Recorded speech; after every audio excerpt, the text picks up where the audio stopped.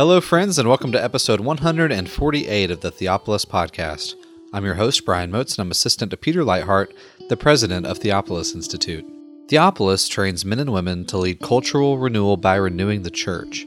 Participants in our programs will learn to read the Bible imaginatively, worship God faithfully, and engage the culture intelligently. Before we get into this week's episode, we wanted to remind you about our newsletter, where you can get updates about our work and the things that are going on at Theopolis. If you head to our website, theopolisinstitute.com, head to Resources and Newsletter, you can sign up right there. In this episode of the podcast, Peter Lightheart is going to discuss the lectionary text for June 10th, which is the third Sunday after Pentecost, or the third Sunday in the Trinity season. We really hope that you enjoy and are sharpened by these observations on these passages, and as always, thank you so much for listening. Welcome to the Theopolis Podcast. I'm Peter Lightheart, and I'm here with Brian Moats. Alistair Roberts, who is a regular guest on our podcast, is once again not with us, just like he wasn't last week. But last week was actually just a few minutes ago, because we record 2 episodes at a time. So I'm going to pretend like it was last week, but I've just let you in on the secret. We're talking about the lectionary readings for June 10th. That's the third Sunday after Pentecost, the third Sunday of the Trinity season in 2018. And the readings for this coming Sunday for June 10th are Genesis 3, verses 8 through 15, 2 Corinthians 4, verse 13 through the beginning of chapter 5, verse 1, continuing with the section of 2 Corinthians that we discussed last time, and then Mark 3, the end of Mark 3, which again is a continuation of the portion of Mark that we were talking about in the last episode. These readings are not as clearly linked as the ones we discussed last week. The readings for the second Sunday after Pentecost were organized around the theme of Sabbath, particularly the Old Testament reading and the Gospel reading. And these readings seem to me more disparate. I haven't been able to discern a unity. A unifying theme. You can see how you can make them work together, but it's not as clearly a unified theme. Genesis 3 is kind of a random reading in the Old Testament in the lectionary. It's not in a sequence with anything else. The surrounding readings for this cycle are Deuteronomy, Ezekiel, Isaiah, Job, Lamentations, back to Ezekiel, Amos, Jeremiah, and then back to Genesis in the 12th or the 10th Sunday after Pentecost. But this is the section of Genesis 3 that describes the Lord's confrontation of Adam and Eve after their sin. They have eaten the forbidden fruit. Their eyes have been opened as the serpent had told them would happen. They realize that they're naked, and so they sew fig leaves together in order to cover themselves and to cover their shame. And the reading picks up in Genesis 3:8 when they hear the voice of the Lord walking in the garden in what my Bible calls the cool of the day. Meredith Kline, many years ago, I think it's in Images of the Spirit, Meredith Kline pointed out that the word there for cool is the word for wind or breath. It's ruach. In the Hebrew, it's the spirit. The Lord is coming into the garden in the spirit of the day. And contrary to the kind of sentimental image that many people have of this, we shouldn't think of this as the Lord kind of quietly walking through the garden, tiptoeing through the tulips in order to meet Adam and Eve. If the Lord comes in the Spirit, the Lord comes with a great noise. This is a great wind. This is the Lord of the storm coming. The Lord is coming. This is a Sabbath setting. Jim Jordan has pointed out that Genesis 2 is tracking along with Genesis 1. Genesis 2 and 3 are set up in a sequence of 7 sections, and the fall scene falls in the 7th slot. It's a Sabbath scene. Just as the end of chapter 2, the creation of Eve falls in the 6th day slot, matching up with the creation of man in Genesis 1. The Sabbath day at the beginning of Genesis 2 matches up with Genesis 3, which is a fall scene, but it's a Sabbath scene because it's the scene about the Lord's coming in judgment. The Sabbath is not only a time when the Lord takes his rest, but it's also a time when he takes his throne and he passes judgment. So if you want to get a better picture or a better audible image of what's happening in Genesis 3 when the Lord comes in the spirit of the day, think of the day of Pentecost, the rushing mighty wind of Pentecost, or think of the Lord coming at Sinai with the sound of lightning, a sound of thunder, the lightning flashes, the trumpet that is so ear-splitting that Israel wants the Lord to quiet down. That's the scene that we have. The Lord is rushing into the garden in order to call Adam and Eve to judgment, in order to call them to account. Not surprisingly, they hide when they hear this sound of the spirit of the day, the spirit of judgment day coming. They've already covered themselves with fig leaves, but that's not good enough. They hide from the presence of God, and they don't want to face this judgment. They feel shame in the presence of God. They recoil from the presence of God. Caiucci, in a eccentric but fascinating commentary on Leviticus, talks about this passage as embodying kind of the essence of sin. He talks about sin as a matter of hiding, self-hiding. That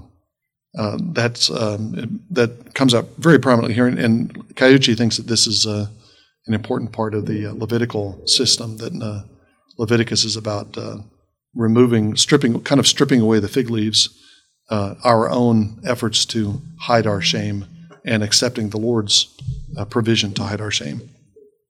But they're recoiling from the presence of God, and they're hiding among the trees, and the Lord calls them to account, calls them out, asks them how they knew that they were naked, and they sort of confess that they had eaten from the tree. Of course, Adam confesses by blaming Eve. Adam confesses by making a scapegoat of his wife. Good trick there, guys. If you're looking for a trick to escape responsibility for something, you can always blame your wife for it. It's a pretty common trick, but it's still effective in a lot of ways. The Lord sees right through that trick. He recognizes that Adam has blamed his wife. Eve blames the serpent, but she says something that Paul will later tell us is actually true, that Eve was deceived by the serpent. She was not doing it knowingly. Her sin was a sin of inadvertency, a sin of not a high-handed sin, but a sin of deception, wandering. But Adam's sin is a high-handed sin, and his response is a high-handed blame-shifting, high-handed scapegoating of his wife. The passage that's given for this Sunday also includes the first part of the Lord's response, the Lord's declaration of judgment. It's his declaration of judgment against the serpent, that he would be cursed more than all cattle who go on his belly and eat dust. Human beings are made of dust, and the serpent, being in the dust and eating the dust, is a man-eater. That's the picture of the serpent that we get in Revelation 12, where John sees a vision of a woman in labor in heavens, in the sky, and a dragon waiting for her child to be born so that the dragon can consume the child. That's, I think, a portrait of the entire history of Israel, the entire history of humanity in the Old Covenant. Israel is the woman in labor. Her whole history is a birth story waiting to give birth to the child. And her whole history is, her whole labor is under the watchful eye of the dragon who wants to devour her children. That's the picture we get from the curse. It's a curse against the serpent, but it's also a danger to humanity, being made of dust, that the serpent would eat the dust. Verse 15 is the proto-evangelion. It's the first initial promise of the gospel that the Lord would put enmity between the serpent and the woman. There's going to be the woman is not going to take the side of the serpent, but there actually be conflict between them. That's a blessing, that the woman is not taken in by the serpent and not seduced by the serpent. And then the promise of the gospel, the promise of a seed from the woman who will crush the head of the serpent's seed, even as the seed of the woman is bruised on the heel. And this initiates a constant theme of Scripture where the enemies of God are destroyed by massive head trauma. Head crushing and heel bruising are regular themes throughout the rest of the Bible. John Barrich, in our recent intensive course on Joshua, Judges, and Ruth, pointed out the extraordinary number of head-crushing scenes that you get in the book of Judges. That is a plug for that course. It's a great course. It'll be available in a few weeks. Make sure you buy that and download it from our website. But there's a series of enemies of God that are dealt head-crushing blows. David crushes the head of Goliath with a stone and then beheads him. So you have that theme is initiated here, and then you have a number of serpentine, satanic characters throughout the rest of the Bible who die by being crushed on the head. But the other part of it is the suffering of the seed of the woman. The seed of the serpent is bruised on the head, crushed on the head, but the heel of the seed of the woman is bruised. That's the suffering of the woman's seed is the correlate to the crushing of the serpent's head. And so the suffering of the triumphant Savior is obviously a theme that's fulfilled in Jesus, but it's something that we find in the Old Testament regularly as various heroes suffer on the way to victory. That would be a way of linking up the Old Testament reading with 2 Corinthians 4. 2 Corinthians 4 is continuing Paul's defense of his ministry and the ministry of the apostles. He's accepting the Corinthian criticism that he constantly is suffering, he's constantly afflicted, he's constantly persecuted. Instead of taking that as a disqualification for apostolic ministry, Paul takes it as a qualification. He's the apostle of a suffering Christ. He's an apostle of the limping Christ, the Christ who has crushed the serpent's head and also bruised his heel. And so, as an apostle of that Savior, it's not surprising that he's going to himself be crushed and bruised.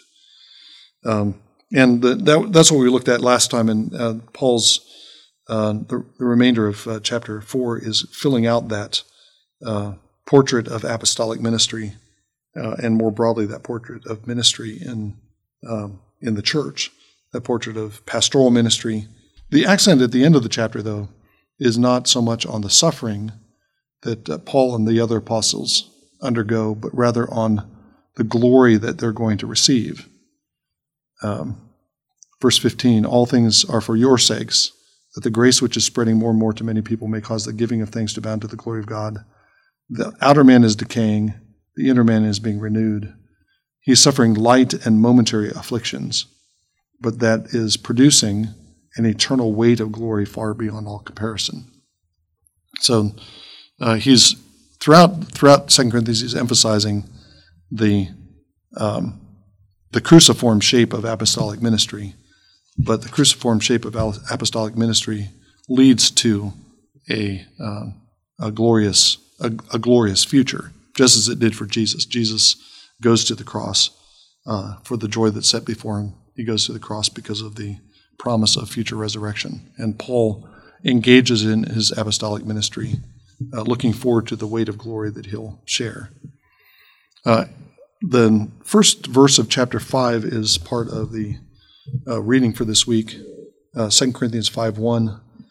Paul is still talking about his suffering in the inner man, or the outer man, and the renewal of the inner man. He's talking about his light momentary afflictions, which are going to yield a weight of glory. But he turns to use a different set of images at the beginning of chapter 5. Chapter 1, verse 1 rather, introduces this.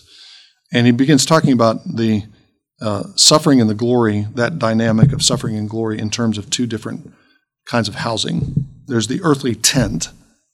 That's the house that Paul is currently in. Once that's torn down in death, he'll receive a building from God, a house not made with hands, eternal in the heavens.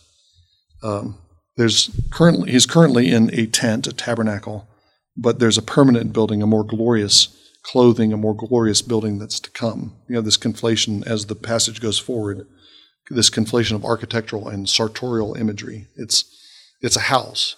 It's an article of clothing. What is it? It's the tabernacle that Paul is now wearing is going to yield to a permanent and glorious temple. So Paul is following in the way of the suffering Messiah the way of the seed of the woman who limps to victory. That's essential to his ministry as an apostle. The reading from Mark 3, the end of Mark 3, verses 20 through 35, this is a scene of Jesus in a house. He comes home, we're told in verse 20. This is the house that he set up in Capernaum. Throughout Mark, we have a contrast between various houses of Israel, the synagogue, the temple, and the houses that Jesus occupies. There's a sharp contrast between the two. When Jesus first steps into a synagogue at the beginning of Mark, it's infested with a demon. There's a demon-possessed man there.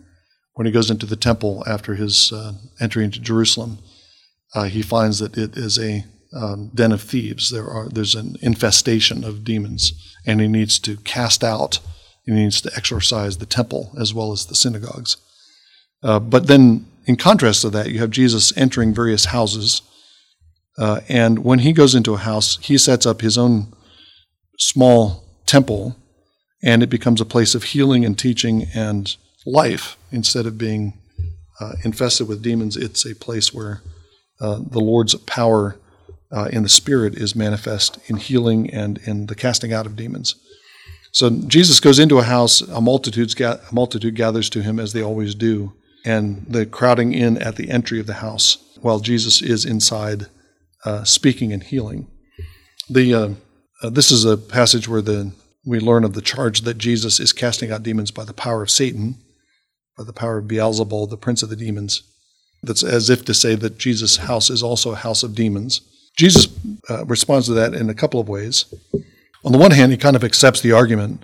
So let's say, Jesus said, let's grant that I'm casting out demons by the power of Satan. Doesn't that mean that Satan's kingdom is divided? And if Satan's kingdom is divided, doesn't that mean it's doomed? So even if you're right and I'm casting out demons by the power of Beelzebul, then the fact that I'm casting out demons at all is a sign that Satan's kingdom is coming to an end. That's one response. The other response is to depict his work as a work of plundering. Satan is a strong man, but Jesus comes as the stronger man to bind the strong man and then to plunder his house.